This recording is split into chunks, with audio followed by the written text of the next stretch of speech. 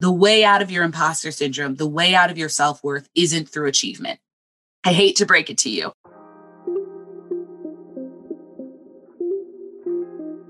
Welcome to the Unconditionally Worthy podcast.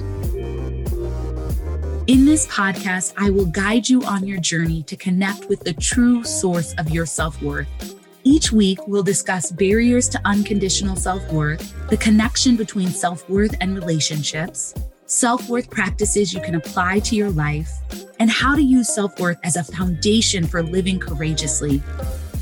I'm your host, Dr. Adia Gooden, a licensed clinical psychologist, dance enthusiast, and a dark chocolate lover who believes deeply that you are worthy unconditionally.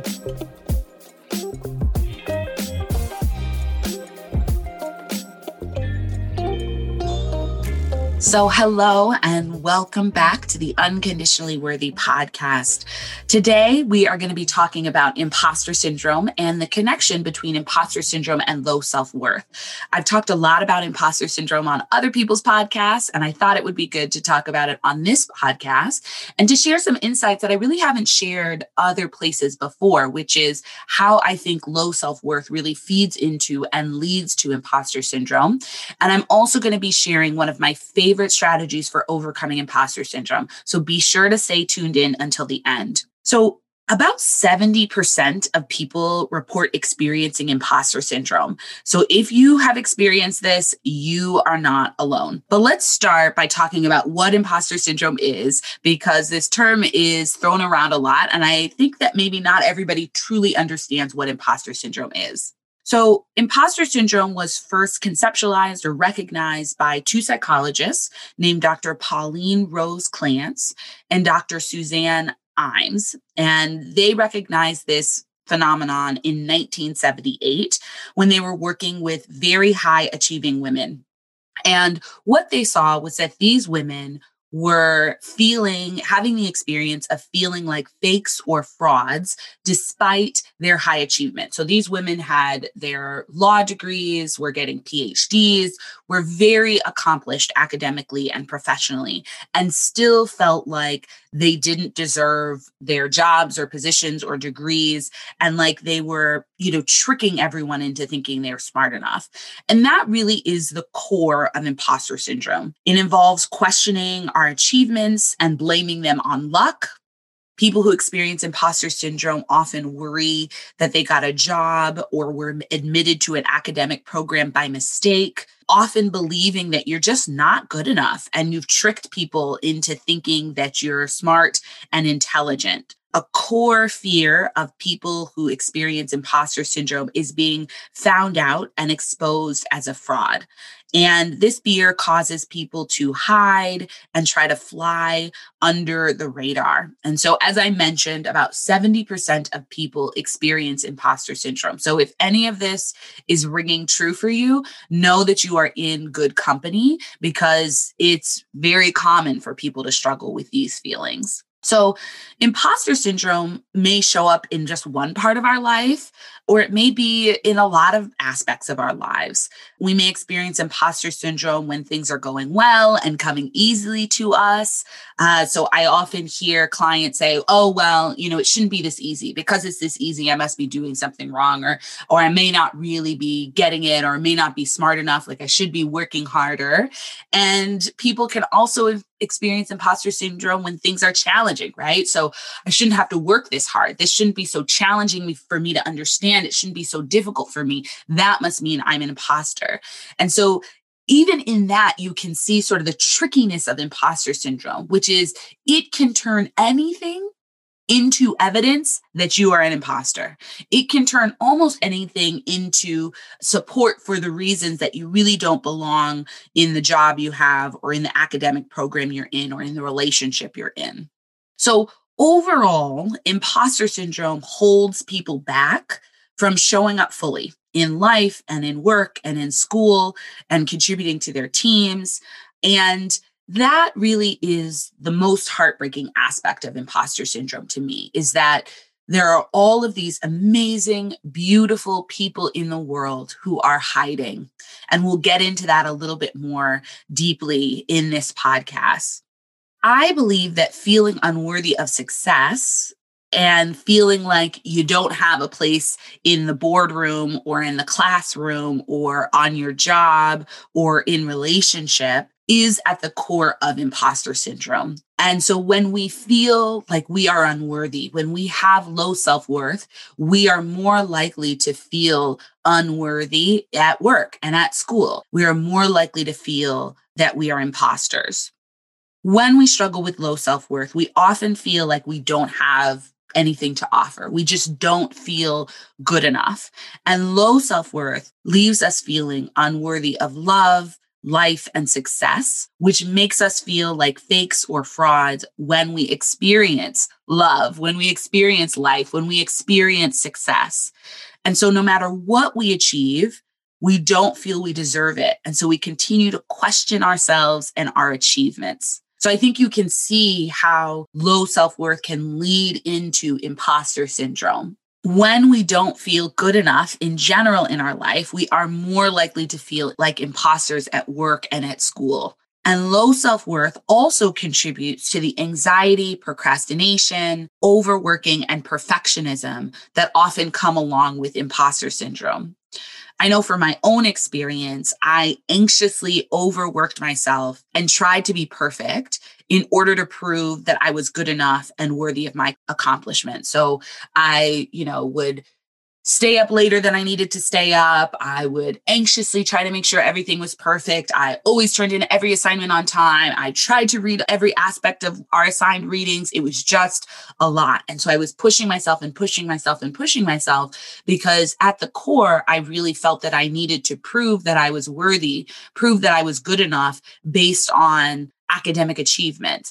And I felt that if I didn't do things perfectly, then I, didn't really belong where I was. I wasn't really smart enough or good enough. And after years of trying to feel worthy in this way, I eventually realized when I was in a doctorate program, actually it was probably after I was done with my doctorate program, that wasn't going to work, right? That nothing I did or accomplished, no academic achievement was going to make me feel I was worthy, right? So if I can get all the way through a PhD program and still don't feel worthy, that's a good sign that academic achievement isn't going to make me feel worthy. There's nothing that's going to be good enough. And so it was at that point that I realized, okay, this isn't working, right? The academic achievement to self-worth isn't a path that is successful. And maybe it is temporarily, right? Maybe for a little bit I will feel worthy, but ultimately, it doesn't stick. And so I realized that and was finally able to start releasing this idea that perfect achievement was what was going to make me feel worthy and what was going to release me of the imposter syndrome that I struggled with at times. And I wonder if you can relate to this. I wonder if you can relate to trying to prove your worth and overcome imposter syndrome through trying to be perfect or accomplish things and sort of feeling like you always come up short. Another way that I realized this path wasn't going to work is when I started speaking about imposter syndrome to lots of high achieving people. So college and graduate students at one of the top universities in the US, Black female law professors, women who were surgeons and fellows and residents. I realized through these workshops and talking to all of these high achieving people that if the way out of imposter syndrome and the way out of self-worth were achievement, it would have worked, right? They would have done it because they had all of the outside things. So what I'm trying to say here is that the way out of your imposter syndrome, the way out of your self-worth isn't through achievement. I hate to break it to you. Actually, I'm happy to break it to you because I don't want you to have to go as long as I did down this path, trying to get out of low self-worth and trying to get out of imposter syndrome in a way that doesn't actually work. So I wonder if you can relate to this. I wonder if you've tried to prove your worth and overcome imposter syndrome through overworking and trying to be perfect. On the other hand, you might have experienced crippling procrastination because when we feel unworthy and when we struggle with imposter syndrome, it can also feel really hard to start projects and do the work that we're in front of us because we don't feel worthy or smart enough to do a good job. And we worry that any work we produce will be evidence that we are a fraud, will expose us as fraudulent and potentially cause us to lose our job, get kicked out of our academic program, etc. So on the one hand, some of us sort of overwork, try to be perfect. And then on the other hand, some people procrastinate and really struggle to do their work because they feel like they're not good enough. And for a lot of people, we actually cycle between these things. So procrastinate because it feels overwhelming to start, then overwork, right? Pull all-nighters, try to get everything done in 36 hours, right? Then feel burned out, then procrastinate, and the cycle sort of continues. So just take a moment and reflect what it feels true for you. Are these things resonating? Are you saying like, ooh, I see myself in that? That's definitely an experience I've had. Just notice, right? Without judgment, you are in good company, right? You are in the company of many, many other people who struggle with these same things, which is why I think it's so important for us to talk about it. For me, the reason I am so passionate about talking about imposter syndrome, talking about low self-worth, and helping people to overcome these things is because I believe that one of the most heartbreaking aspects of imposter syndrome and low self-worth is that they both cause us to hide. We shrink and hide ourselves and our gifts and our talents because we don't feel good enough and we really don't believe that we have anything of value to share with the world. And when we hide in this way, the world misses out on our gifts and we miss out on the joy of engaging with our strengths and talents and showing up fully in our lives.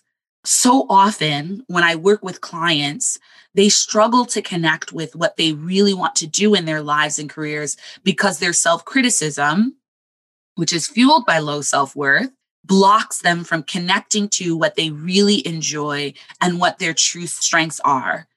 These conversations often look like me saying, well, what is it that you most enjoy? And them saying something like, well, I really love writing, but that's not going to be a successful career. And I'm not really good at writing. And sometimes I struggle with writing. And right. So immediately the joy or the love comes out and then it gets shut down so quickly. And sometimes it looks like I have no idea what I want to do. I have no idea what I enjoy because before they're even able to articulate what they love or enjoy or what they think they're good at, their self-criticism shuts it down. And so then people struggle to even connect with what do I like in this world? What do I like to do? What am I good at? Right. And so I'm really passionate about helping people to find the space to connect to that. And I believe that each and every one of us has something important to share with the world. And that when we struggle with low self-worth and we feel like imposters, we are having trouble recognizing the gifts that we have to offer this world. And when our work is not in alignment with these gifts, life does not feel as good. In fact, it can feel sort of miserable. So, one of the things I want to talk about is so many people fear that if you believe you're worthy, you'll end up being complacent or arrogant, or you just won't work hard. But the reality is that when we know we are worthy unconditionally, we actually find the courage to show up fully and share our true gifts with the world. When we know we are worthy and we're tapped into our gifts, life and work feel so much better. Unconditional self-worth gives us a strong foundation to go out boldly into the world because we know that if we falter or fail, we are still worthy and we will be able to pick ourselves up again and try again. So I encourage you, especially if you're someone who is worried that owning your self-worth and letting go of the idea that you're an imposter will leave you complacent and that you need that edge. You need to continue to prove your worth. And that's what motivates you. And that's what makes you good at your job. If you feel that way, I really want you to consider these next questions. What would you find the courage to do if you knew you were worthy? I want you to consider how you've been hiding or holding yourself back because you're not sure that you're good enough. Think about that. What would life feel like and be like? How would you engage in the world knowing that you're worthy if that wasn't a question? I encourage you to take some time to consider these questions and think about how much more exciting and fulfilling life would be if you stopped hiding and holding yourself back. You deserve to tap into your gifts and share them with the world. And I hope that you will, because I know the world will be a better place when you do that. So, to close out this episode, I want to share one of my favorite strategies for overcoming imposter syndrome. And this strategy is focusing on your gifts and what you can contribute. Imposter syndrome often causes us to compare ourselves to others. We look at other people we work with or in classes with, and we feel that we are not as good as them because we don't have the same comments to share in discussions, or we don't work the same way that we do. Or maybe, that mother seems like a better mother, or that wife or partner seems like a better partner. Maybe that friend seems like a better friend. Oh my gosh, look at that person on social media. They seem to be having so much fun. Their clothes are perfectly styled, etc., etc., etc. We compare ourselves to others and feel we need to be just like them in order to be good enough. If you are trying to be like someone else, though, you miss out on sharing who you are. And we, the world, miss out on the unique gifts and talents that you have to offer. I want to remind you that you have the strengths and gifts to share, and that you are worthy of sharing those things and shining in the world. I also think it's important to note that no work team or educational environment is improved by having a bunch of people who are exactly the same. There's actually research that shows that diverse backgrounds and ways of thinking and working benefit our work and our educational environments. So this way of combating imposter syndrome and the comparison that often fuels imposter syndrome is that instead of focusing on other people and what you like about other people and what you wish you had that was the same as other people, I want you to focus in on yourself.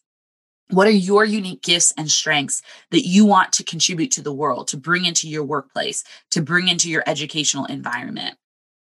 So in order to start this, I want you to reflect on and identify your strengths. And just hold on for a minute. If you're saying, Adia, I don't have any strength, there's nothing I'm good at. Pause, because I know there is. So take some time to answer these questions. What are you good at? Are you a good listener?